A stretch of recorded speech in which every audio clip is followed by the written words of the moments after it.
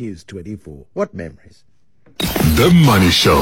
The markets. I didn't think markets could be more cheerful than that, but they are, despite quite a sharp sell-off. And Meryl Peck is the portfolio manager at the Old Mutual Investment Group on the line to us from Cape Town. And quite a sharp sell-off globally, Meryl, following Jerome Powell's comments on Friday about higher interest rates for longer. And that scared markets on Friday and continued to do so today. Absolutely, Bruce. Good evening and good evening to your listeners. I think you're right. Probably the market was looking for something more dovish and starting to think that if inflation was softening just a bit, I think a week or so you were commenting that the market is getting excited about whatever it was, only 8% inflation. So when we start celebrating numbers that are so far off the Fed's target range, because they're not quite as high as the month before.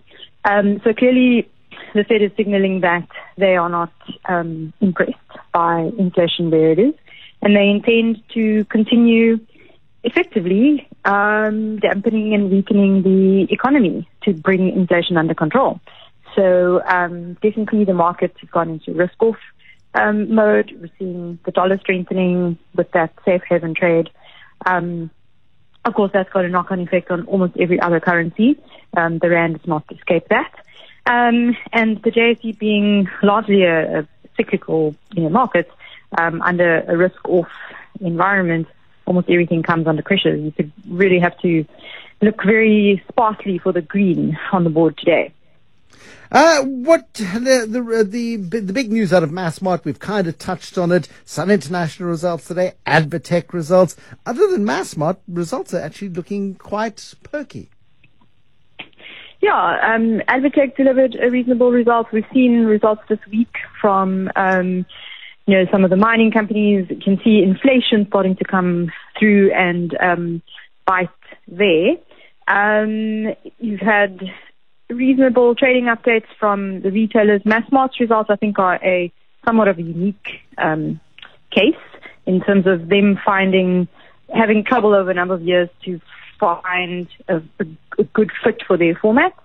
I think Massmart buying this out is interesting because it's an ongoing trend of international buying out locally listed players. We've seen, the likes of Pioneer.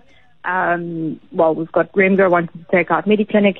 And I was actually doing an exercise earlier on to see 85% of the JSE weighting is actually taken up by, I think, the top 41 companies now.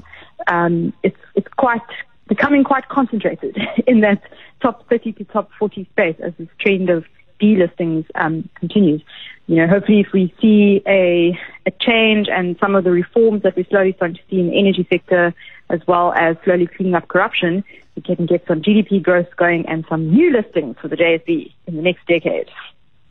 Meryl Peck, thank you very much indeed. We certainly hope so. It's getting very lonely. Lots of echoes as you look in our market. Portfolio manager at the Old Mutual Investment Group. JSE on the day, down 1 and a bit.